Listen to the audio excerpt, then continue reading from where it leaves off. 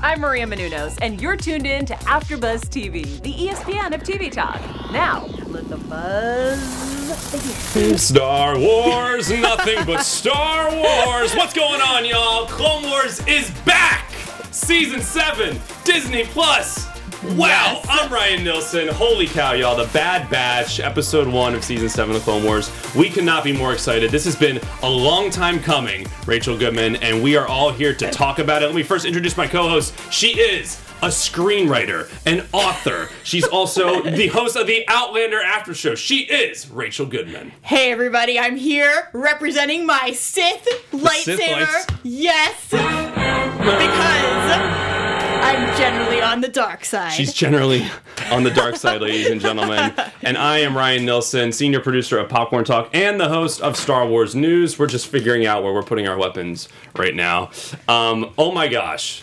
It's been a long time coming. It has absolutely been a long time, and I think that both of us were noticing those graphics. A lot of cool stuff. I mean, y'all, we're going to be talking about just the fact that the Clone Wars is back. We're going to be breaking down Season 7, Episode 1, everything from the intro to Squad 99, the Bad Batch, as well as this villain Trench, and will that be the center villain for this season involving the clones? Also, is Echo still alive? We think so. We want to know what you think. Comment down below. Again, this is the after show for the Disney Plus return of the Clone Wars. Rachel, overall thoughts. What do you think of this episode? Well, okay, so the level of everything, like not just the actual quality of the graphics, but the shots we were seeing, It felt live action, and I just remember when the show first came on, I remember the Clone Wars movie. Right. This is just beyond anything I ever could have imagined back when this show and movie first came around. Yeah, 12 years since that first movie, and the show has been off the air for around 6 years. I think 2015 was actually the last year. Some episodes were coming out on Netflix, so 5 years. And wow, we were just hyped that this was coming back. Rachel and I have been rewatching the previous seasons just to get caught up, as well as reading like Ahsoka Tano books. We're doing a book club on that. So we've been really, really excited to see what the first few would be. And the first episode, we're following a whole new squad of clones with familiar faces. It looks like Captain Rex, Commander Cody, and Anakin Skywalker are joined by the Bad Batch to take out this outpost by the evil separatist leader, Trench. And the introduction to this squad was everything for me. I absolutely love this. I think this is such a cool new group of characters. So the way they described them was Squad 99, aka the Bad Batch, are a group of clones with mutations desirable to their combat. What did you think of the squad? Well, first of all, I felt bad for all the undesirable mutated clones. I'm like, okay, I wonder what they do with those people. These guys, though, I was like, okay, like before we even saw them, I'm like, okay, what is up with them? Why would we have deemed them desirable? What is so special about them? I was slightly concerned that maybe they weren't going to play by the rules and that there was going to be, as we saw, a lot of like competition and just, people getting up in each other's faces between this idea of Regs versus the Bad Batch. Yeah. And I loved that concept because it makes sense when you're doing, if you are, not that we really do much with cloning now, but like in a sci-fi world where they're cloning, there's bound to be genetic mutations like that. So I'm glad that we're addressing it and actually seeing this really unique group of people, Tech especially. First thought I had was that he's the human C-3PO. That was my mind instantly. I was like, oh. And that's a cool point you raised, because by stating that they have desirable genetic modifications, that means that there are a group of clones that didn't have desirable ones, and they probably don't let them in combat, or we don't even know what they do with them. Or kill them for all we know. So I think that's really interesting that they would even have these characters involved. I love the squad. There's been a couple big squads in Star Wars. I think in some video games there was Inferno Squad, which there's also a book about. There's Delta Squad. It's been a lot of video game squads. I think this is one of the more unique squads. This is very different from any of the other group of clones we've had in this show or in Star Wars in general. And they all had like a little nuance that made them different from the other, starting with Hunter, who's the leader, who we find out last what his big thing is, and his senses are heightened. he's big into stealth. He can hear people coming from a mile away. I called him Rambo. He did look like Rambo. That's how I, like, aside from knowing their names, I gave them all little nicknames just to keep everybody straight since we were just meeting them. Yo. And yeah, Rambo was the nickname I gave Was him. Hunter. Yeah, I love that. With the bandana. And everything, the scar. Yeah. We also had Crosshair, he's a sniper, a good shot, and he has a little bit of a weird haircut. We were commenting on just like white hair and everything, as well as Wrecker, who just consistently yells, "Yeah, that's his thing, yeah!" But he's huge, like a jacked, almost like a football player in a way. Like his size is bigger than any of the other clones we've met. Yeah, and it's interesting too because when we had that scene where they're getting shot down, at this point we didn't really know them. We didn't know how they were going to handle this idea of Cody being under the ship. Commander Cody gets hurt, and Crosshair even says, "Oh, he's not not doing this to save him. He's doing this to save the equipment." Right, he's moving the ship. Yeah, but then Wrecker does the right thing, and it's from that moment. It's like, okay, yeah, like these people, like they obviously have issues with the regs for probably very like substantial reasons, but the idea that Wrecker would go in and do the right thing speaks volumes about who they are as people. Entirely, and it's interesting to see the differences between the Bad Batch and the regular or not so regular high up clones, because you have two of the top ranking clones with Captain Rex and Commander Cody on this mission, and just how the Bad Batch interacts with these regs, even though they're captains and commanders. Really cool. You know, we got a tiny glimpse of Anakin up top, just saying like, "Have a good mission," and they're like, "We will, sir." We're with these new group of people. I just thought it was awesome. You really got a sense of that squad when they take the door from the ship and they go head on, where Captain Rex at first was like, "Let's hang back, let's shoot him from afar." They're like, "That's not our style. We're gonna go right in, guns blazing," and it worked out.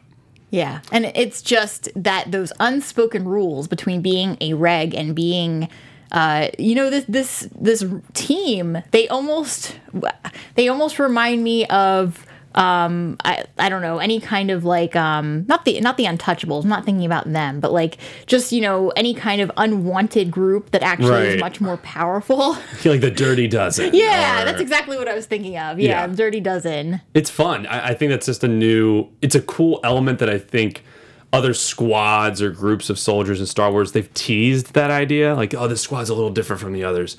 But this was all out, like, from the jump. Oh, they're genetically modified. Like, they have mutations. They are different from everyone else, and in good ways and bad. I think some of them can be a little reckless, and that might get in the way. A few episodes deeper, I think we're going to be with this squad for a little bit, maybe like 2 or 3 more episodes. But it's interesting to see what their obstacle is, and the big villain right now is the Separatist Trench, who looks like a spider. He's got 8 little eyes, too big here. Interesting villain, and they're taking out all of his outposts and trying to get there, and they get a signal from, what's the number? It was CT1409. Echo. Yeah, that was so powerful the way they did that, because you don't know if it really is Echo or a trick. There's this whole thing with the algorithm and trying to, replicate it so that they know what their predicted next move is, so they can kind of fight against it. I loved that plot line.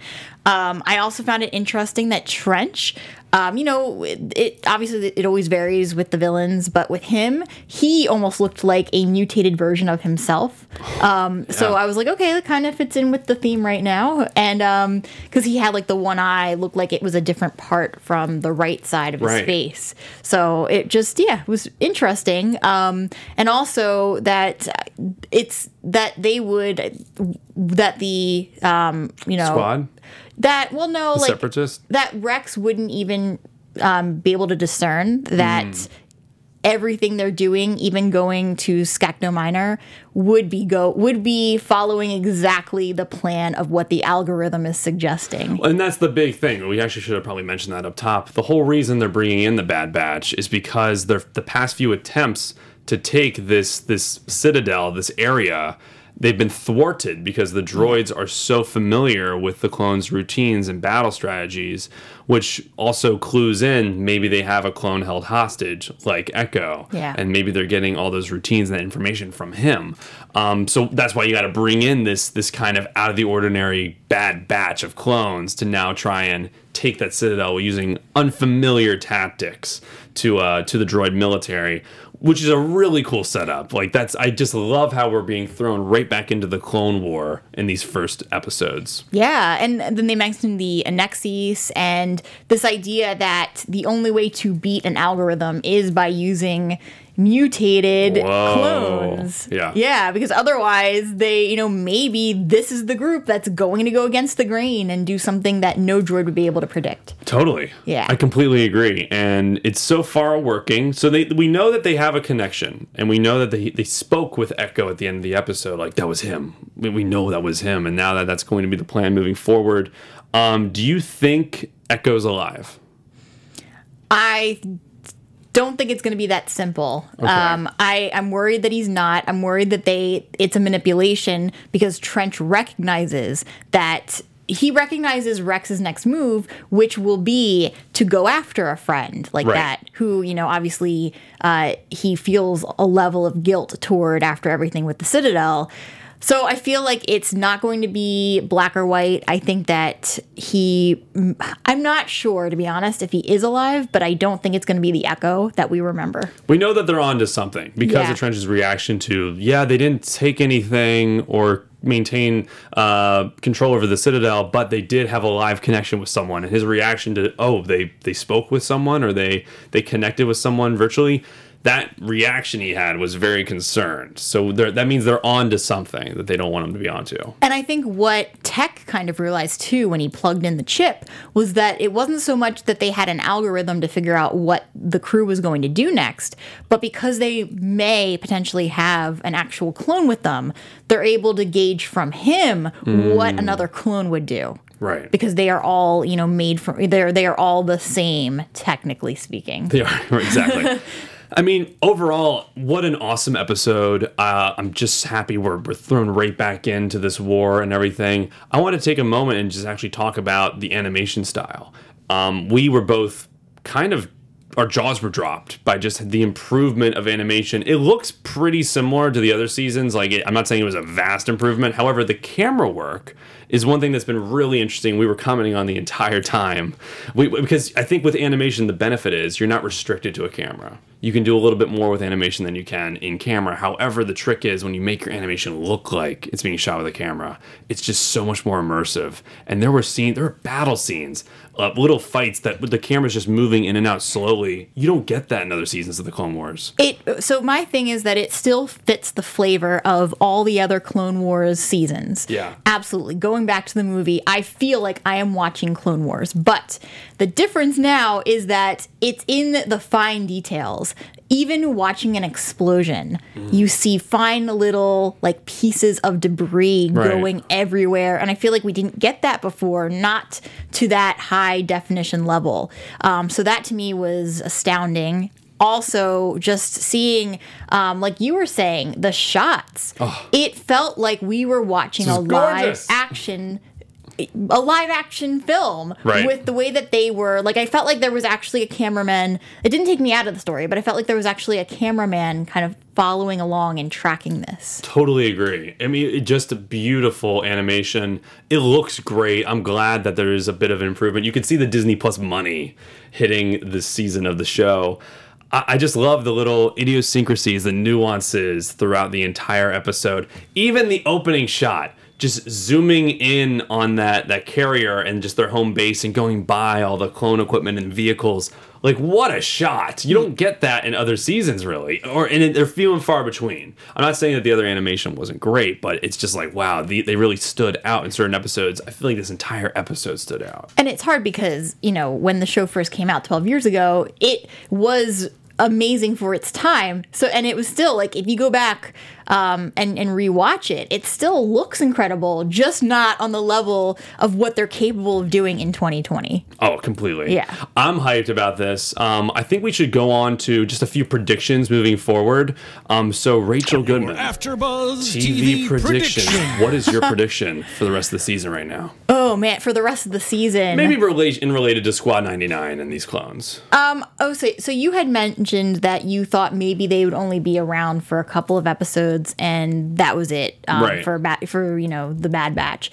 I think we are going to see them for a little bit longer. I feel like that's why we're starting with them. Oh, yeah? I also feel like I keep waiting for Ahsoka's mention because we know from our book club that this is going to happen at some point where she comes back into the picture. So I keep waiting for some kind of hint, and I feel like the connection to Ahsoka is probably... So you think they're going to have something to do with bringing Ahsoka back? I think so, because she would, just from what we've read from the book too, by E.K. Johnston, in case anybody wants to go out and read it. Check it out. Yeah, you should. It's really good. But just from what we've read, I feel like she'll always have that connection with Rex, but I feel like she was very much on the outskirts of things. And so becoming involved with the Bad Batch, that sounds more reasonable, especially with what we saw with her leaving at the end of her time on Clone Wars. Yeah, I'm predicting. I definitely think Rex is going to have something to do with bringing Ahsoka back, just because we knew they had that tight relationship. In terms of the Bad Batch, I actually don't think we're going to see a lot of them moving forward. I think they're going to take the majority of the story for the next couple of episodes. The thing with the Clone Wars is that when they do this really well, they have a pattern of stories that might last 3 to 4 episodes, and they're almost like a movie altogether. I think even the Clone Wars movie in 2008 was just supposed to be 4 or 5 episode arc, and they were like, let's just make that a movie, which I don't think was the best idea. But I think they're going to last for maybe like 3 or 4 episodes, and then we're not going to see them again. If we do, it might just be a pop-up towards the end of the season. I think the majority of the season is going to be centered around Captain Rex, and just the characters we're familiar with. I'm talking Anakin, I'm talking Yoda, Ahsoka, Obi-Wan. I think right now this is just a nice little tea, a little refresher, a little appetizer, if you will, to get back into the Clone Wars, and that's, I think, all we needed. And that's what I'm most interested for, is what happens with Anakin. Right. Because, and I just rewatched the prequel movies recently.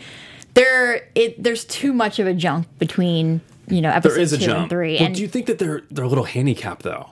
I think they're a little handicapped with what they can do with him this season, because we know what's happening right around the corner. I mean, do you think they can do more? I think from watching the trailer, it seems like they're going to do more. Yeah. I hope so, because, I want more. I want to know, I just feel like there's things, they don't have to give us so much that, obviously they want to stay within what we already know, but I feel like they can show us certain things that explain why at the very end Anakin is really triggered and goes over the deep end.